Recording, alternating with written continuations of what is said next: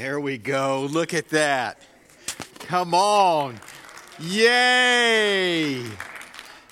The old man done good. Could I just tell you just for a moment that Pastor Jermaine's little homily this morning about getting old, I kind of took personal offense to. You know, he's talking about his two gray hairs, and I'm just thinking, buddy, you just don't got nothing to talk about here. As a matter of fact, you keep talking ugly about your hairs, and they're going to get up and they're going to leave.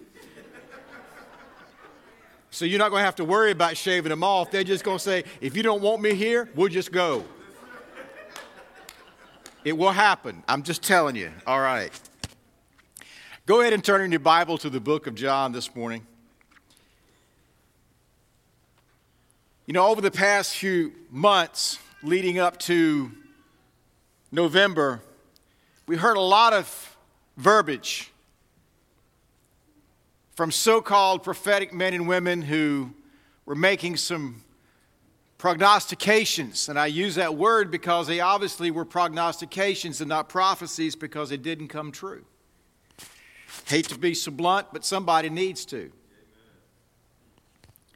So I began to kind of assess some of my own words.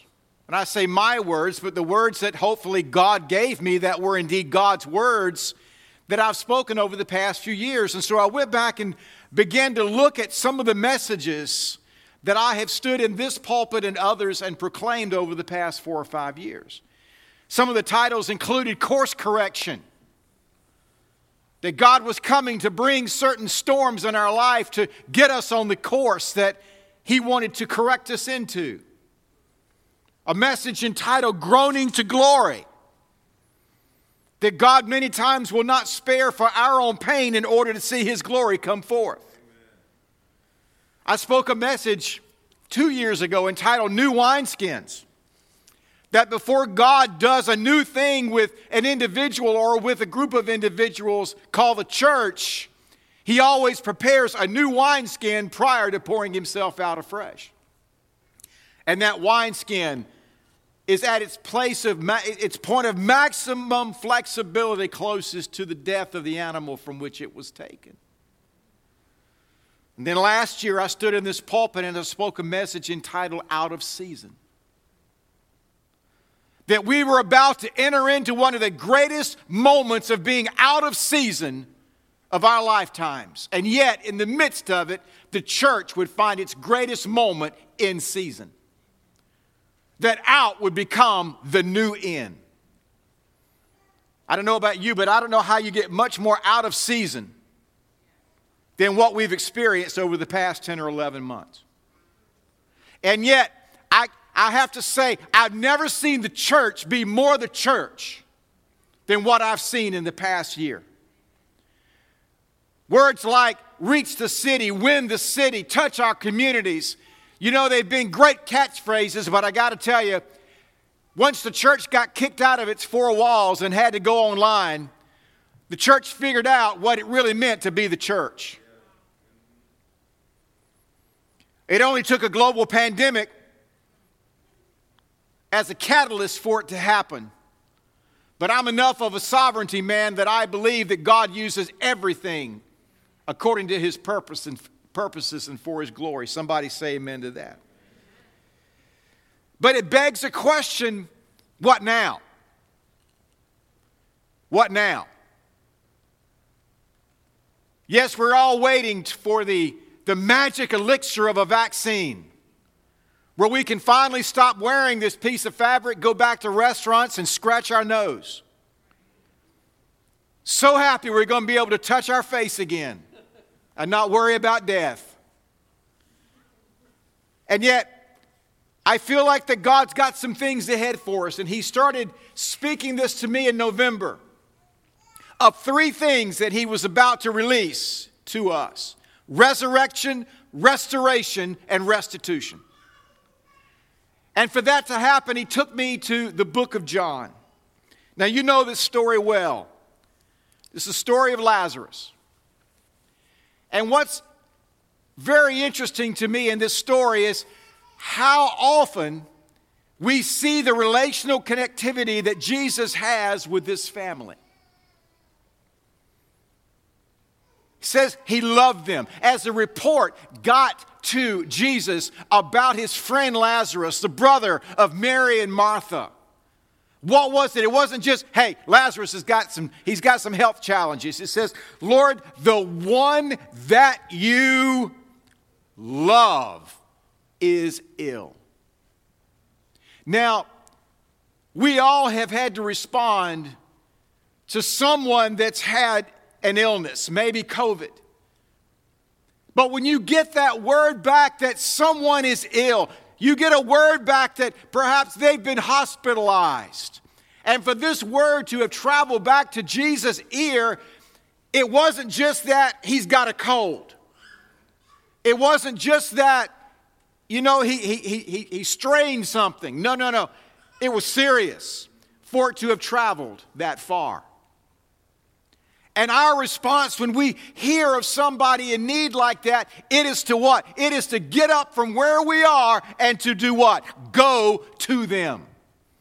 We do something. And yet, what was Jesus' response? It was to do nothing. As a matter of fact, it says he stayed where he was with his disciples for 2 more days.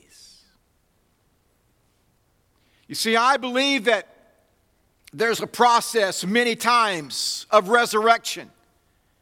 That one, God determines in advance what he's going to do. How many of you know God does nothing that he hasn't already figured out in advance what he's going to do? There's nothing random in God's world, and by extension, in yours. God has always had a plan, predetermined. But many times that plan involves delay, denial, and even death as prerequisite to resurrection. And let me say this to you by way of introduction this morning. Many times the greatest expression of divine love is found in delay. The greatest expression of love is found in not now, not yet. Parents, how many times has one of your children come to you and ask for something that was far away and beyond something that they could handle at their age? A kid really thinks he can drive a car when he's 10 years old. How many of you know it ain't going to happen? By law or by parental permission. Delay. And yet, many times we struggle with that, don't we? I mean, some of us are taught that you just name it, claim it, blab it, grab it, declare it, decree it, and it's going to show up right now. And we see anything that involves a delay as something less than God's love for us. It's how we interpret it. The same way that your 2-year-old or 3-year-old interprets a delay, it means mom and dad don't somehow love me as much as I thought they did. And we have to discern many times, because the enemy loves to try to get into this process of what is a demonic delay and what is a divine delay. Because many times we see a delay happening, we begin to get our Pentecost on. We begin to loose that bind and bind that loose and smite and carry on and rebuke. Christians spend a lot of time rebuking God. How many of you know it's a waste of time? You need to find out before you start rebuking who you're rebuking. Wow. And in that delay, it's dangerous. Because this is where despair and discouragement comes. It's where we lose courage. It's where fear has access to our lives and entraps us. And his disciples have heard this testimony, and in the ensuing period of time, Lazarus expires, asleep. And his disciples, not being real astute anyway, thought that literally it meant asleep. And Jesus had to say, come on, guys. My man is dead. He dead. Now, that's not what they thought was going to go down. And he says, now we're going to go. It's like, why are you going now? Now we're going to go. And Thomas, after he hears this, he says, well, fine, we'll go with you. We'll die too. How many of you have felt that fatalistic over the past 10 months? Wow. And culturally, this type of fatalism that is kind of in the air. And we get fearful. And you know, when people get fearful, they have one or two responses, don't they? Come on. Flight or... And we've seen both played out, particularly in our nation, over these past 10 months. And yet, we see so much biblical precedent for divine delay. In the book of John alone, the 5th chapter, the man at the pool of Bethsaida, Scripture records a very specific number, 38 years that this man had been there. My wife and I actually were there last February. They have excavated this particular pool. And it was in a very, very public place where probably Jesus had passed by this man hundreds, if not thousands of times. And yet on this one day, he stops. A day that had been determined by God when he had separated light from darkness all the way back in the first book. On this day, Jesus said, do you want to be well? 38 years of divine delay. John the 9th chapter, a man blind from birth. Scripture says a man. So we know there's a fairly large ensuing period of time. And as good Hebrews, they asked the question, who sinned? This man's mother or father that he would be born this way? Because in their teaching and their understanding, every congenital defect was as a result of somebody messing up. And Jesus said, neither one. But after all of that period of time, after Braille school, after all of the inconvenience, after all of the accusations of there's something wrong with that family or otherwise he would not have been born blind. Have to endure all that for all those years. My goodness. And then Lazarus, 2 more days. And we've often wondered, when? When? That's been the big question. And sometimes God denies, he delays, and sometimes he even denies. And many times when we see God denying something, our first response, rather than falling into the will of God, is we want to do more of something. It becomes about us again. We begin to, do the 360, look in the mirror. What do I need to do less of or more of? Maybe I need to read my Bible every day. Maybe I need to pray louder. Maybe I need to ask God for a different tongue when I pray. Maybe I need to give a little bit more in the offering. Maybe I can do something that God might change his mind.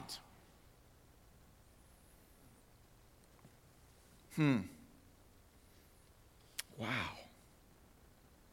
You see, God often doesn't do what we ask of him. Why? Because he's about something else in that moment that we don't have access to.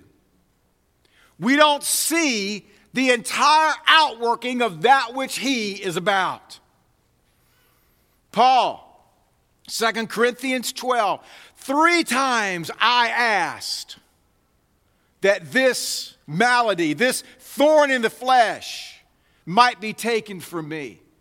And Jesus just told him very simply, no. No. Because my denial of your request is going to teach you something you would never have known otherwise. Oh my. Paul goes on to say, I will boast about my weaknesses. Why? So that Christ's power may rest on me. Paul willing to put up with, endure whatever this demon or whatever this physical malady was. Everybody, theologians for the ages have debated what this really was. But regardless, God had something he wanted to show Paul about who he was that he would never have gotten if he hadn't denied him. Oh, my goodness. And in the case of Lazarus, Jesus' denial resulted in the ultimate denial, death. And then the accusations began. Mary and Martha, the Mary and Martha of other accounts. Martha getting up in his face, God, if you'd been here. She had enough faith to believe that if Jesus had been there, that he would have healed Lazarus, but not a great enough understanding of who he really was that he could raise him from the dead. And this becomes a discussion. If you'd been here, if you'd been here. Jesus said, show me where you've laid him. They took him to the tomb. And it's a mess. Folks are weeping, and Jesus, he sees that in his will, the pain that his will is causing, folk very dear to him. And it says in the shortest passage of Scripture, the shortest verse of Scripture, Jesus wept. Do you realize that even in the determination of God, even to delay denial and death, Jesus was still moved in his heart by what he was about to do? He saw the pain that his actions were having on folk that he loved. You see, one of the greatest attacks of the devil in moments like this, if God really what? Come on, finish the sentence. Loved you. There you go. It was the great lie in the garden. If God really loved you, he'd let you have this knowledge as well. He's withholding something from you. But God had another purpose. And then those that see even Jesus begin to weep. They begin to accuse.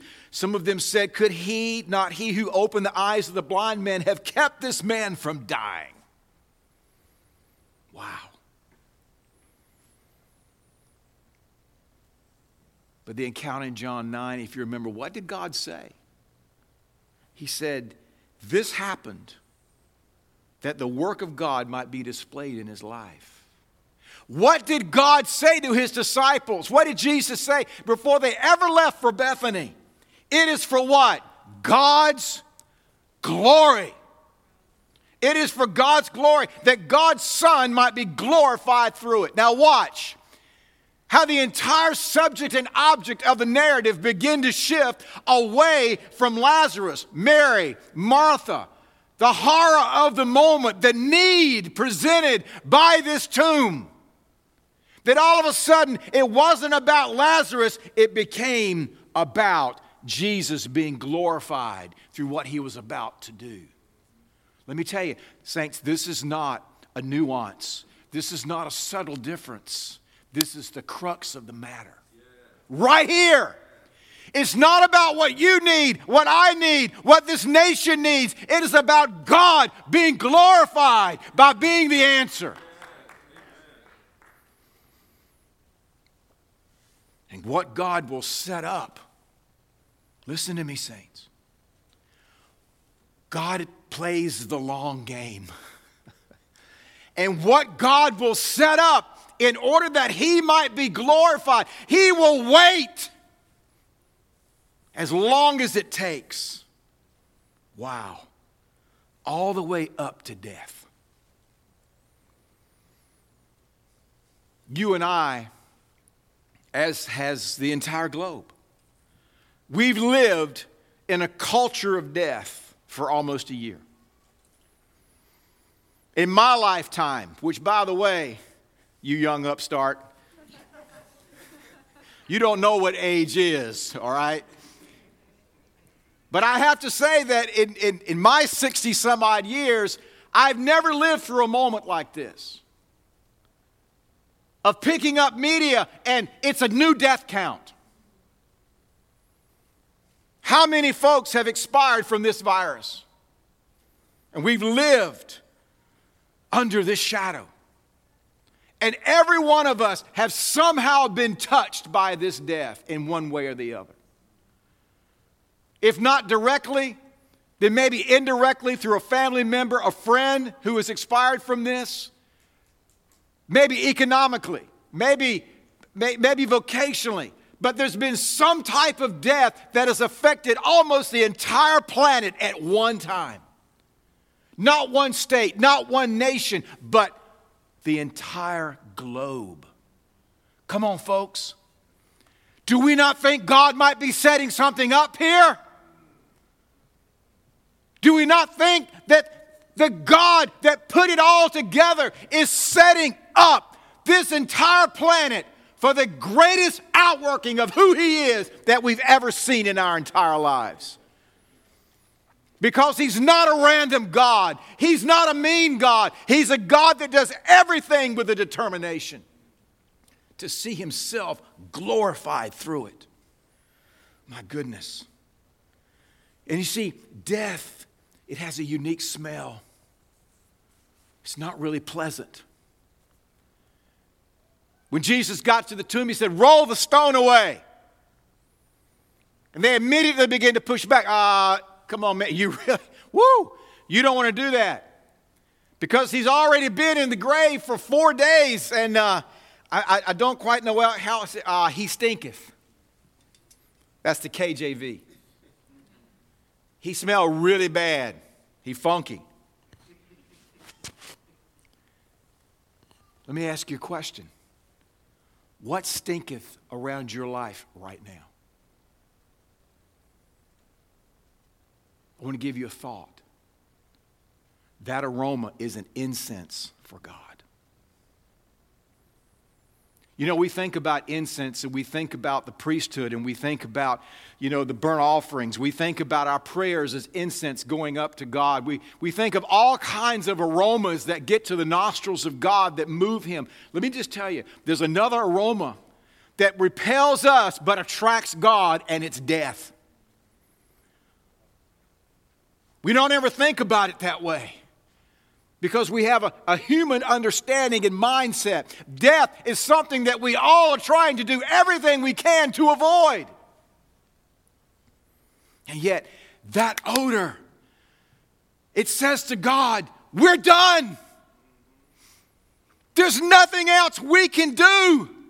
Which begs the question, how dead is dead?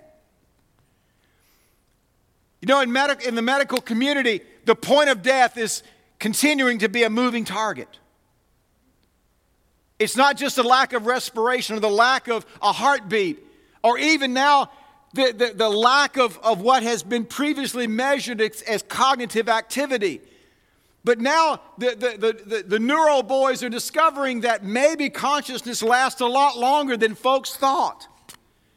And so even now trying to pinpoint the moment of death is problematic. But how dead is dead? I think I've shared this story before, but back in the 1980s, prior to coming into ministry, I was in business. And I was not a good businessman. Man got to know his limitations. And I wasn't real good at it. And I was working 3 jobs. And we got this notification from the Internal Revenue Service. And it wasn't one of those envelopes that has a little green check showing through the window that makes you happy. It was the other kind with the white envelope that has, not for private use kind of thing. And I opened it up and there was a tax bill in there for a few months of what was then my salary. And there was no Visa, no MasterCard, no line of credit. And I remember coming to my wife and having a breakdown. I wasn't crying, I was laughing. I said, we're broke. We dead. We are the physical zombies, baby. Look at us. Walking dead. We broke. Come on, we broke. And that's the last thing that a man wants to tell his wife and 2 children is that they broke. Because there was no way I could fix it. A 4th job wasn't the option. And let me add before you say, Pastor Jim was a deadbeat. He didn't pay his taxes. No, it was a moving target of how they were assessing taxes at that time. And I remember just going to God and saying, I'm done. I've tried to prop this thing up. Dagon's been falling over. I've been propping him back up for years. And I'm finally done now. God says, now I can do something. Watch this. And within 6 months, not only was the tax bill paid in full, but we were fully out of debt. I had sold a business that wasn't sellable, and I was in full-time ministry, all within a 6-month period of time. And what was prerequisite to the miracle? Death. Not financial ruin, physical death. And yet God says, now, when I do this, and I get you in a place where you can now go into ministry full time for the princely sum of $9,000 a year. That was my first annual income as a minister. Church was cheap.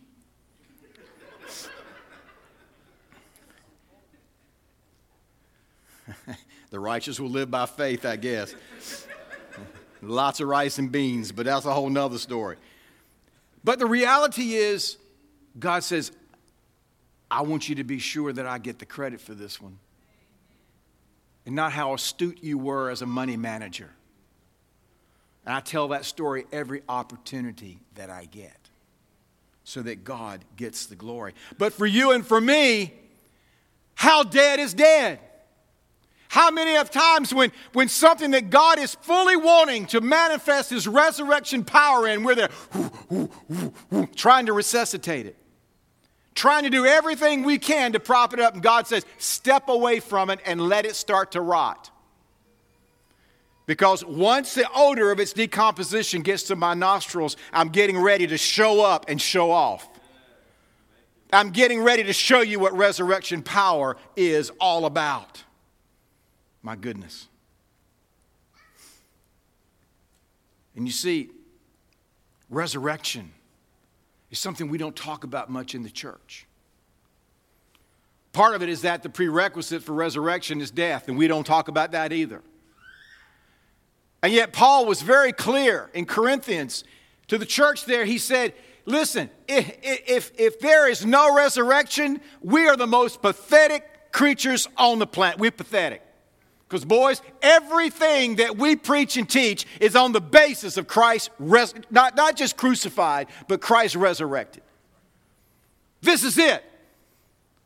I mean, we talk about a lot of foundations of the faith. We talk about Trinitarian doctrine. We talk about soteriology. We talk about, Jesus and the Holy Spirit and all. We talk about so many things, but we don't talk about resurrection much in modern pulpits.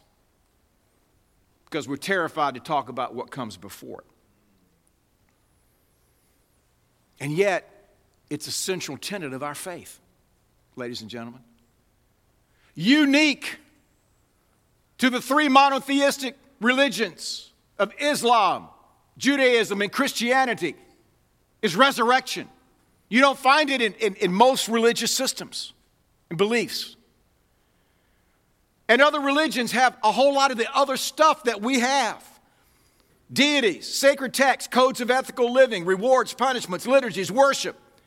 And yet, one of the things that makes us unique is that we believe in resurrection. The buzz in the early church was resurrection. Jesus was resurrected. That's where He was, and He's not there anymore. You and I, we're going to have resurrection bodies. We joke about it. Yeah, I'm going to be cut when I'm going to be looking good in my resurrection body. I mean, we kind of laugh about it, but let me tell you, it was the buzz in that first century church. And it's interesting, it was this teaching that got those guys in the most trouble. was teaching on resurrection of the dead. Why is that? Because of the power of this reality. And then here's Lazarus. What are we going to do with this guy? Can you imagine the post-resurrection Lazarus? I mean, I wonder what was going on with him for 4 days, but he comes out, and then all of a sudden, can you imagine on the streets of Bethany? That's him. How many folks think they probably called him Mr. Lazarus at that time? Rather than, yo, Al, how you doing, bro? No, it was Mr. Lazarus after that. I mean, folks see him coming down the street, they pass over on the other side. What do you think Lazarus was afraid of after coming out of the grave for 4 days?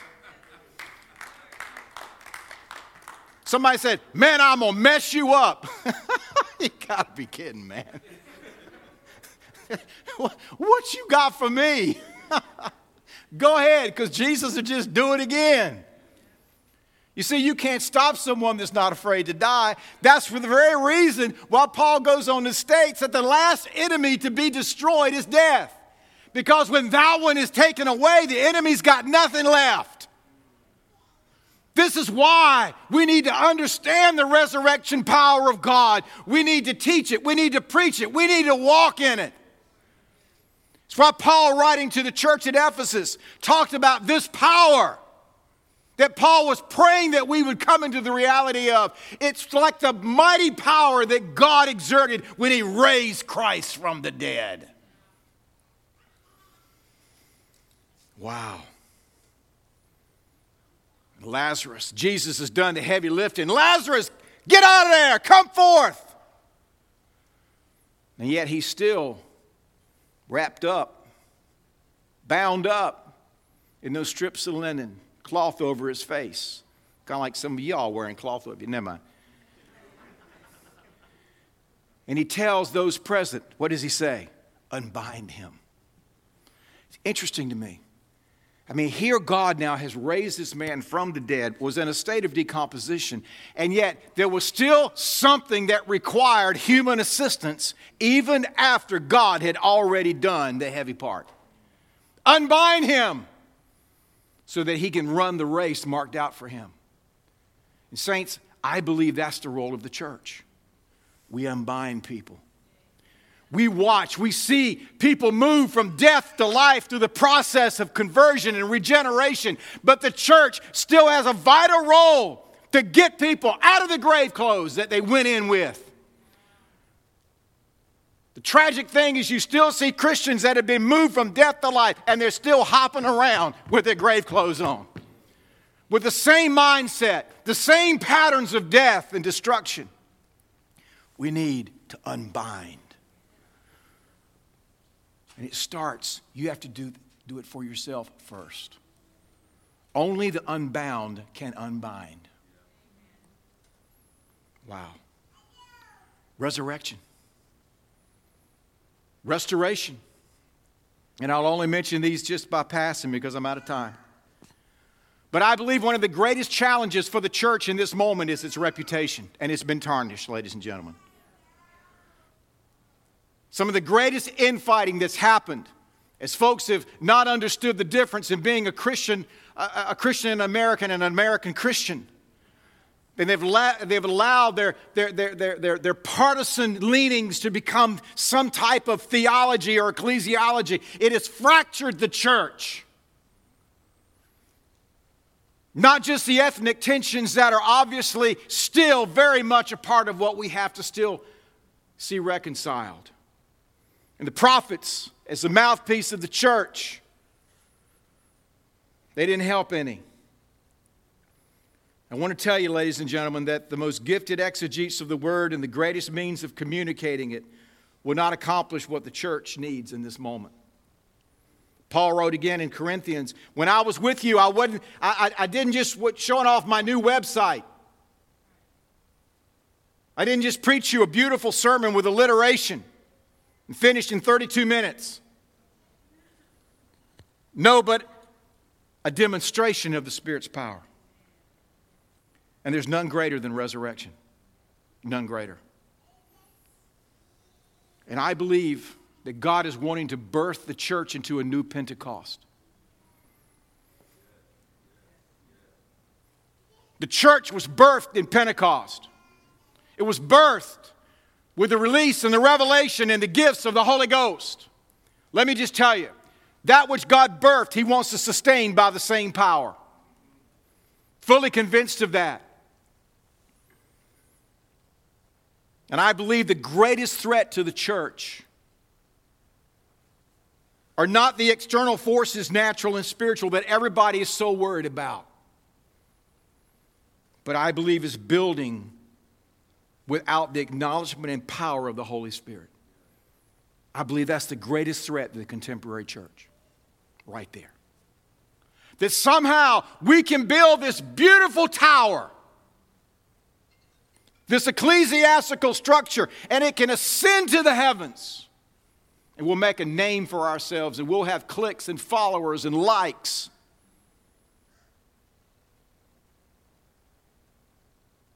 And you remember what happened to that tower. And you remember what happened to those folk. And it took Pentecost to take a language that was confused and dispersed, to bring it back under one language of worship with the Holy Spirit. I believe God wants to do that same thing in His church. And I believe this grand disruption that we've all experienced in this past year, my greatest, I won't say concern, but I'm going to ramp this up and just be real clear. My biggest fear is we'll go back doing the same thing we did before, with our sanctified sociology of how to get people in these seats, rather than relying on the power of the Holy Spirit to do what only God can do. And lastly, and I have to mention this because God told me to, is restitution. And the reason that I almost hesitate to say this is that whenever I speak these prophetic messages and there's something about resources beginning to move and flow, people tend to take that one piece away of, show me the money. I'm getting paid, baby. Some Holy Spirit stimulus money coming my way. So let me just help you. Please don't just take this one aspect away from this message this morning. But it is part and parcel of what I felt like God shared with me. The book of Job. God's own testimony about this man. There's no one like him. And now I'm going to rip his life to pieces. I mean, come on. I don't know that God has ever proclaimed about any of us. Have you considered my servant Eddie? Nobody like him. Or Jermaine or JC. No. So now watch this. For the sake of my reputation and my glory, I'm going to rip his life apart. And he did it. 41 chapters. Pretty awesome, pretty gruesome. And then at the end, though, when whatever it was that Job was supposed to get hold of, God said, okay, that's enough. God did some things for Job. We see that he had twice as much as he had before because Job had lost everything. All of his wealth, his family, his friends, everything lost. Relationships around his life were restored. God didn't just make him whole, it says he made him wealthy. There was an unusual fertility, 10 kids. And I believe that speaks to a rate of reproduction that God desires for the church. That there's going to be a rate of reproduction that I believe in an outpouring of this gospel, people responding to this gospel, churches growing and being planted. I think there's a rate of reproduction that we're about to see that's unprecedented. Not just in our lifetime, but in multiple generations. Generational promises. Very interesting detail of Scripture here, but It says that Job had a couple of daughters. He named them. Unusual. But it also says that they inherited along with their brothers. This is the only place in the Bible that that daughters inherited when their brothers were still alive. There's one other incident, but their brothers had passed on. And there was an appeal made so that the land could stay in that tribe and in that family, that an exception made that it could come to the daughters. But in this particular case, inheritance came to the daughters alongside living brothers. I believe it speaks to a couple of things. Number one, I believe that God is doing something to uniquely bless the daughters of the house. But there was such an overflow coming out of Job, the gratitude for who God was and how God had graciously restored all of this back to Job, that he said, you know what? I'm going to set aside every cultural tradition around me, and these young ladies, they're going to get everything that their brothers are getting. I believe that overflow is coming to us as well. There was a blessing on the latter part of his life, and it says he lived a long life, old and full of years. Wow. So, Pastor Jim, wonderful. So can I expect all this tomorrow? Matthew chapter 4. The people living in darkness have seen a great light. On those living in the land of the shadow of death, a light has dawned. Let me give you a word on timing. You've heard me say this from this pulpit before, but God is never impressed with our timekeeping. 365 days, 12 months, that doesn't move God much. But you see, the thing about the sun coming up is that hard demarcation from darkness to light is impossible to discern. Because all of a sudden you just begin to realize it's not pitch dark anymore, but it's also not full light. Something is happening as the light begins to dawn. And I believe that the outworking of this message will extend across a period of a couple of years. I believe that we're seeing the dawn now. And I'm not tying this to a vaccine, hear me. But I believe that we're seeing slowly the light begin to rise and the dawn begin to break upon us. And you have to have that same mindset.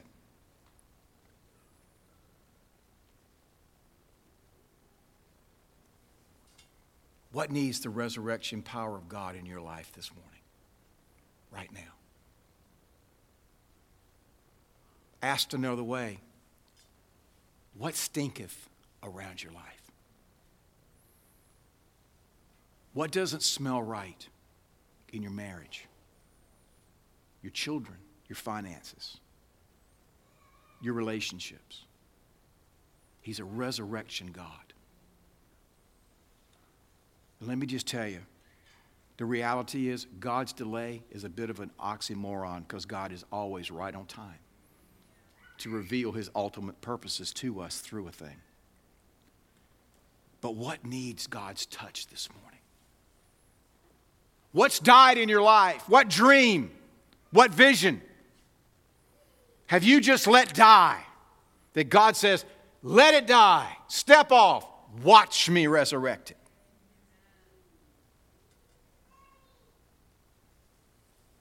He's coming to restore that which has been damaged and restitution to what's been temporarily lost over this past season. And as you press into this word, I want you to hear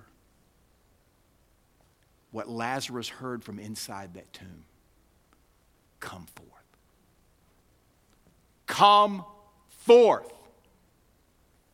Because that's what he's done on our behalf.